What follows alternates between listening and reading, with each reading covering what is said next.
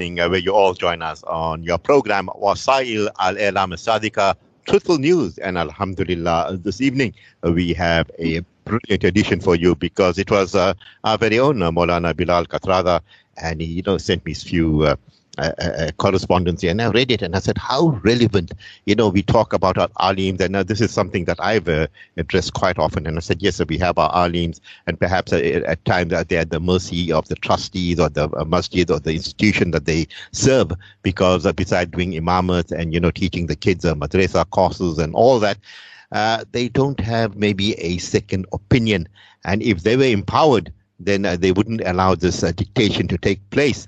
But inshallah, we're going to have our Maulana giving us more on that. And he's come out with a brilliant idea, which I don't want to preempt this evening. But Maulana, having you, and it's such a beautiful evening indeed. Assalamu alaikum wa rahmatullahi wa barakatuh. And tell me, how are you doing?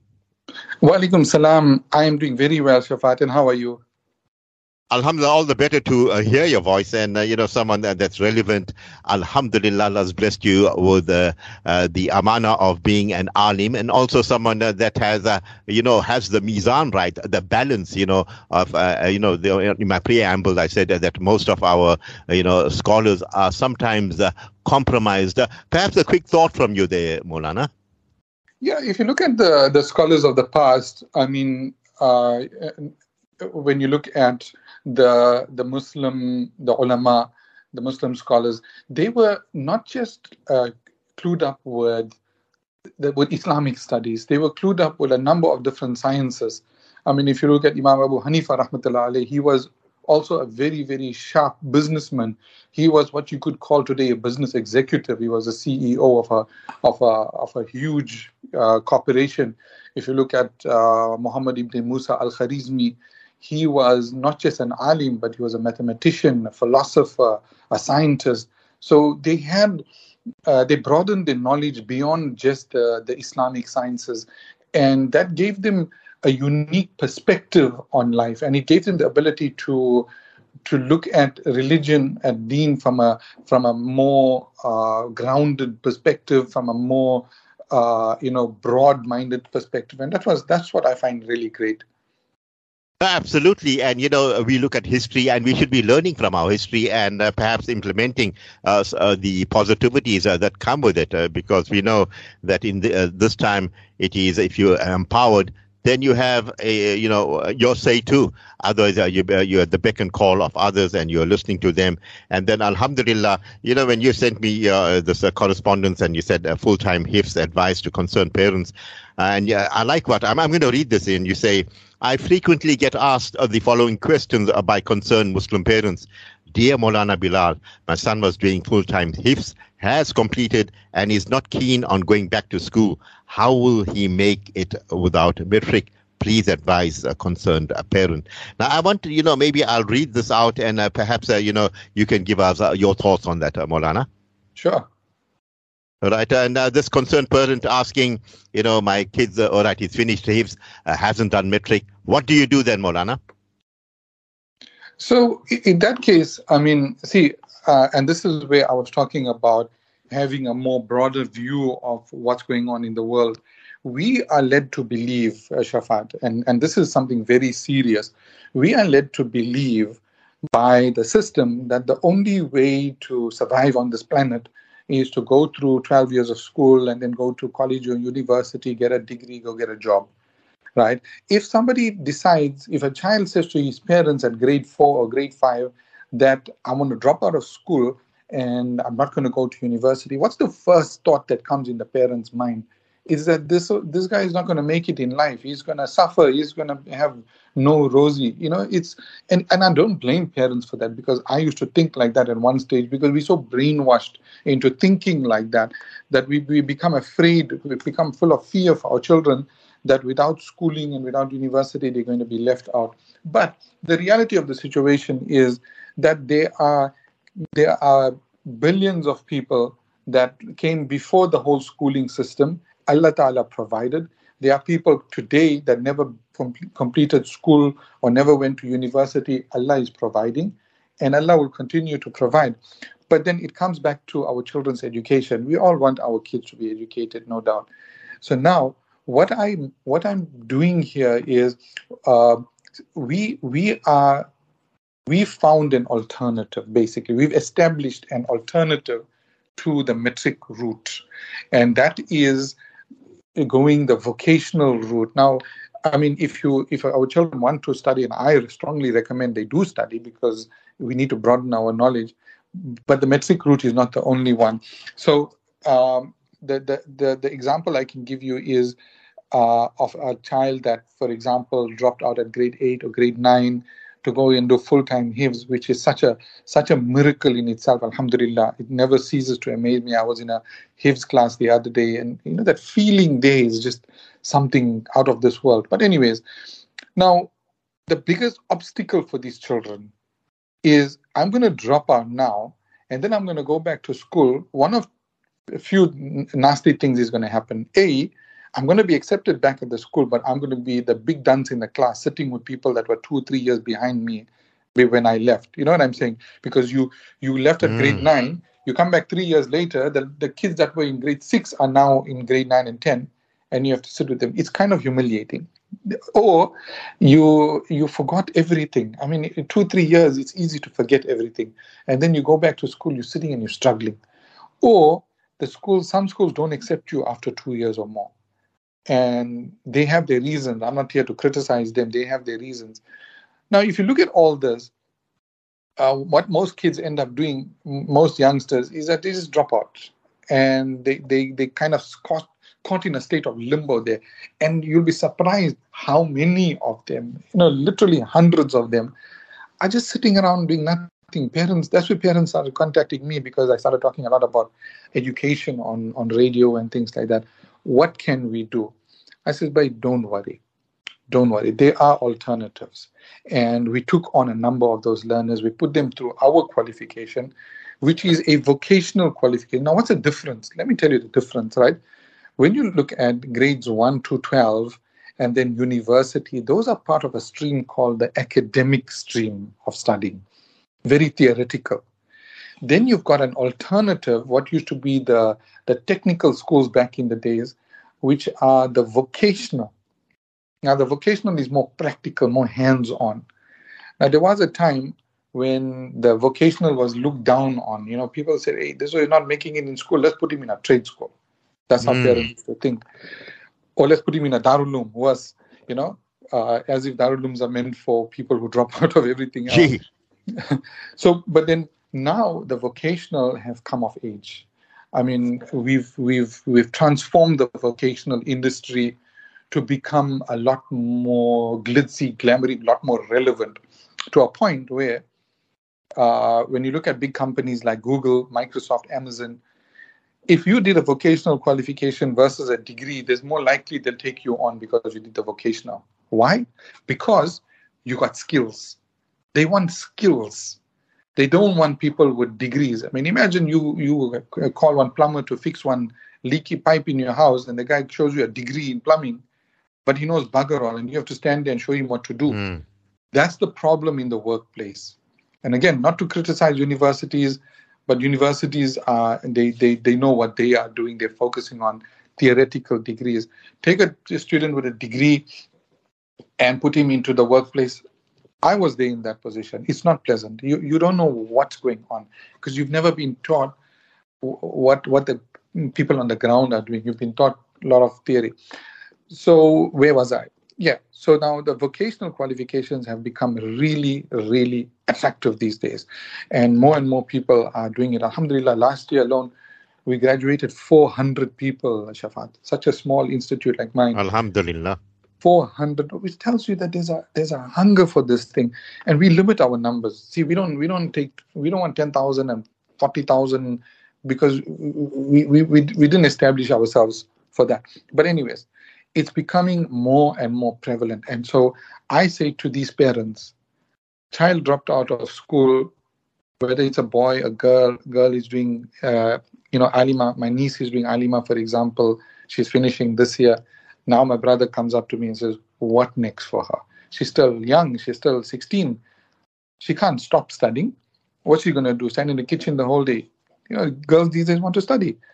So I told him, right, put her into my institute, completely safe. Study from home. Nothing out of our values is going to be taught.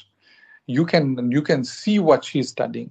You know what I'm saying? No, none of that, all the new trends coming from the West, all the, alphabet soup, LGB and all that, none of that nonsense. It's a focus on technology. She will learn only what's relevant. She'll learn from the comfort of her home, submit her assessments in the comfort of her home. So alhamdulillah, she's doing that. So my 3 sons did my qualification. My niece is doing my qualification. So all the parents that come to me, I say, hey, don't stress. Do this one here. And not because I want business. There's a lot of colleges. I can put you onto any number of colleges that do the same thing. But consider that road. Don't let the lighty, loaf around, doing nothing, wasting time. Put him into this vocational. Never mind he did grade 8 and 9. We will use a process called RPL, Recognition of Prior Learning. And we put him into this qualification. This is an NQF 5, which is equivalent to first year university. Right. What does he do after that? Easy. He finishes this course, he graduates. Now he can choose to go and work, because this is a very workplace readiness course. It's a 1-year intense workplace readiness. Or he can further his studies now. If he wants to do a diploma or a degree, we can help him to get into like Regent or one of the other colleges, and he can pursue a degree from there. So all is not lost. Doesn't mean he didn't finish metric, that now he's a second class citizen. None of that. So that's my advice to parents. Don't worry. Take your children out. If they want to do hifz, that's more important than metric, because that's going to carry in dunya and akhirat. Let them leave. A lot of parents, by the way, they don't let their children go into full-time hifz precisely because of that reason. So I say, Bismillah, don't worry about that. Allah will provide, and there are options. Use that option, you will be fine, inshallah. So that's basically the summary of what I put into that article. No, absolutely, Maulana. And, the important point is that you've been through the system, and alhamdulillah, with the Darul Uloom having a lot of confidence in you. I'm sure, by listening to Markaz Sahaba, the voice of the Ahl Sunnah wal Jama'ah, as you know, we have, mashallah, quite a sizable listenership. Besides, I believe all the door piece, everyone has their receivers. And perhaps, the beauty of your cause is like an online thing, and as you said, for sisters, the parda system is there, the Islamic ethos, and who better than yourself, as an alim, knowing what are the pitfalls of education, and especially if you go to a secular institute, and as you gave me the alphabets, they're adding more and more everything. They're walking people in the wrong direction, but you really need to come to the fore. And as you said, you have the mainstream media, but by taking this course, you said it very eloquently, it is a vocational course or a vocational qualification, 1 year, very intensive. And then you got the contacts. I mean, you spoke about regions and so forth. These are all Muslim-owned, institutes, educational institutes and so forth. But you are connected, Maulana, and it's imperative that we touch base with you over and over again. One more thing I'd like to add. Here you got the guy going and doing his law degree, and he qualifies after so many years, and with the lawyers he has to serve his articles and so forth. And sometimes they're not making it. But you get a person that just does a plumber's course, and he becomes a millionaire overnight. Bilal, your thoughts? Absolutely. Again, it tells you that there's 2 aspects here, right? One is, we as Muslims, fundamentally, we believe that Allah provides, and Allah will always provide. We are here on this planet, and it's His responsibility to provide. Ar-rizqu ala Allah. Rizq comes from Allah. Huwa ar-razzaq. So that's the one thing. The other thing is, it's true what you mentioned. Sometimes the most uneducated person becomes the most successful. I mean, look at some of the biggest companies in the world. Look at Apple. Apple was started by Steve Jobs. Poor chap didn't even finish his degree. He didn't even finish university. He dropped out, but he became the founder of one of the biggest companies in the world. And there are lots of examples we can find like that. So the one thing is to have our faith, and the other is to have that go-getter attitude, that killer attitude. Now, what universities do is that, they put you all through all this theory, but they never show you what is needed in the workplace. I mean, you and I, we are hardened veterans in the world, right? But this child coming out of university doesn't know that life is going to kick you, life is going to drop you, life is going to give you trials and tribulations, but this is how you power through all that. This is how you become successful, by overcoming all these challenges. If you're gonna first challenge come, you're gonna go and die in one corner and just give up, you'll never be a success. Now, universities don't teach that. In fact, yesterday one of my students, he came to visit me, can't get a job. What happened? Why? He said, I put out 2 applications and both were rejected. I said, what? 2? 2? Oh, Bilal, go ahead. I shouted at Lighty. I said, if you put 2,000 and you got rejected 2, still don't give up. So he's, he got some sense in his head. But I think one of the things that I do with my students, don't mean to advertise and all, Shafaat, but it's my passion. I love what I do. One of the things I do is that I have regular talks for my students, where I talk to them about life's challenges at work, challenges in business, challenges in our relationships with our spouses, our children, and how we can overcome all that. Children need those real world skills, because more and more we're finding lighties these days, they don't know how to handle tough times. They just don't know. They just give up, boys and girls. So there's a strong emphasis on that also. There should be a strong emphasis on that rather than history and geography and, theoretical subjects.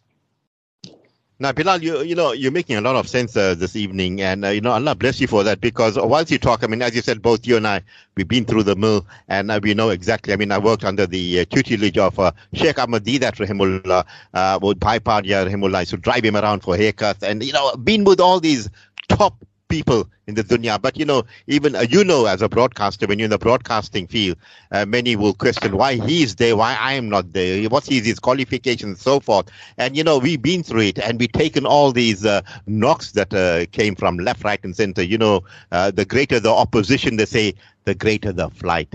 But as you said, this Lighty only did 2 applications. I know for my son, I had to Paul. He applied and he applied.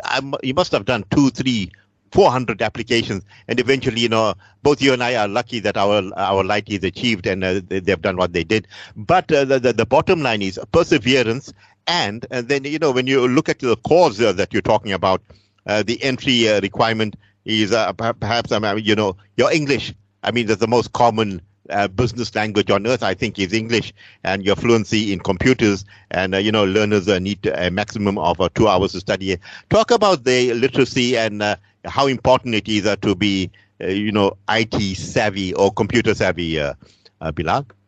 So, I mean, you mean in the world of work? And the work, and also our youngsters that are coming into this, and some of them need to have a good command of the language, or some will tell you, Maulana Bilal, I don't even know the basics of computers. And then what do you do then, Bilal? So for me, okay, there's 2 very, very important things you raised. One is the language, right? English. Personally, I don't like English, because it's not our language. It's not the language of our forefathers. It's a language of the oppressors. But that doesn't stop me from studying the language and becoming really good at it and speaking it well, writing well. I mean, I used to write for Cape Argus also. I used to have a weekly column, because Alhamdulillah, I honed my skills in writing. So there's no excuse. Doesn't mean we don't like the language, that we must speak English like uneducated people. You're right what you say. It is the language of the world today. It is the language of business, of academia. It's the language of the vast majority of the people in the West. So we have to learn it. But at the same time, nothing stops us from learning our languages. Arabic, Urdu, for example. Urdu is such a lovely language. Kitna mitti zuban hai. I love Urdu. So I think, I do a lot of I listen to talks in Urdu. I read books in Urdu because I love the language. But English, I do it because it's practically necessary in my life. That's one. The other thing is with computers, technology, we tend to shy away from it. We tend to shy away thinking, no, this is not for us. And, last week I spoke at a parenting conference and I said to them the same thing. We avoid technology because we are afraid of it or because we've been told that this is bad. Look, I'm not saying there's not all good there. There are a lot of bad things there. But now you tell me this, Shafaat. A young mother, right? Let's take a scenario. 29, 30-year-old mom. She's got a, I don't know, a nine-year-old child. Now the child is going to school, madrasa, wherever, is going to Nani's house and Dadi's house and Khala's house and seeing that there's devices there. Now, obviously, being a child, he becomes curious about it and he'll want to use it. So now, if the mom is not clued up with technology, how will she guide him? How will she show him, son, see, this is a cell phone, this is the good and this is the bad. Use the good, avoid the bad. How will she be able to keep an eye on his performance on that device if she herself is clued up and he's doing his own thing? Worse still, and I almost made this mistake with my boys growing up, ban them completely from devices. You know what's going to happen? They're going to find it somewhere else. So I used to see, hey, my light is, they're good light is, but when they go to my brother's house, when they go to my mother's house, there's devices there. They were using the devices unsupervised by myself. So I decided, let me introduce it in my home and allow them to use it, but under close supervision, with checks and balances in place. And my wife educated herself, and she was more involved. So we were involved in their lives with technology. That's why all three of them are in technology now in their careers, alhamdulillah. So the mom is the most important person, and she needs to be very good with technology for her children. But also, Shafaat, think about it like this. This might be a bit controversial, but you know what? I think it needs to be said. Times are tough, right? People are going out, men are earning a salary, coming back. Sometimes it's not enough. And the wife is sitting at home. A lot of women think, hey, I wish I could do something on the side to supplement the income, pay for the bread and milk. Technology gives you that ability. I got students, full parda, very conservative, alhamdulillah, never leave their home. They're running businesses from home, fully Sharia compliant. They never meet clients, nothing. Everything is done on the internet. Now, see, that kind of knowledge, you tell me, is that knowledge useful or not? It's very, very useful, and it lightens the burden on the husband. With our kids, with our boys, that go out to work. Nowadays, pretty much every career you can think of is technology. Technology. You go into farming, there's technology. You and I, we are having this conversation. It's Skype. It's technology. You go into law, agriculture, engineering, every medicine. Oh my God! What some of the most advanced technologies are happening in medicine. I mean, I was speaking to some seasoned doctors, and they are telling me how they are using artificial intelligence every day. It puts us to shame. I'm a tech guy, and it put me to shame how these guys are using AI. So it's everywhere. So the two things, the language and the technology, our children need to learn these things. They need to become master. And I left the people in the conference, and I'm going to finish off this. I know I'm talking a bit much here. I left them with one thought. I said, this technology is such a thing. Either you become its master or it will become your master. So how do you become its master? You learn all about it and you learn how to use it for good. Otherwise, if you don't know that, you'll pick up a cell phone. First thing you'll do, open up YouTube, open up TikTok, open up Instagram, sit and waste time. That's what our children do because they don't have an option. They don't know how to use it for good. So they start using it for all nonsense things. Like give a 9-year-old kid one knife in his hand, and next thing he's poking his brother, he's irritating his mother, he's cutting the curtains because he doesn't know what to do with it. But show him how to use it responsibly, and he will use it responsibly. You're getting the analogy. So that's for me, why I feel it's so important for us to learn technology. It's for us, but mostly for our children. Well, Bilal, I know many people will be asking for your contact details and all. Perhaps you can give that. And, really great evening with you. And as you can hear, people still, you left that conference there. You have late conferences too, mashallah, Allah bless you for that. Perhaps, some of your details and your parting words this evening, Bilal. So, my contact details first, they can contact me via email. It's Bilal, Bilal, Kat, that's like Kathrada, but just a Kat, at itvarsity.org, O-R-G. Bilal Kat at itvarsity.org.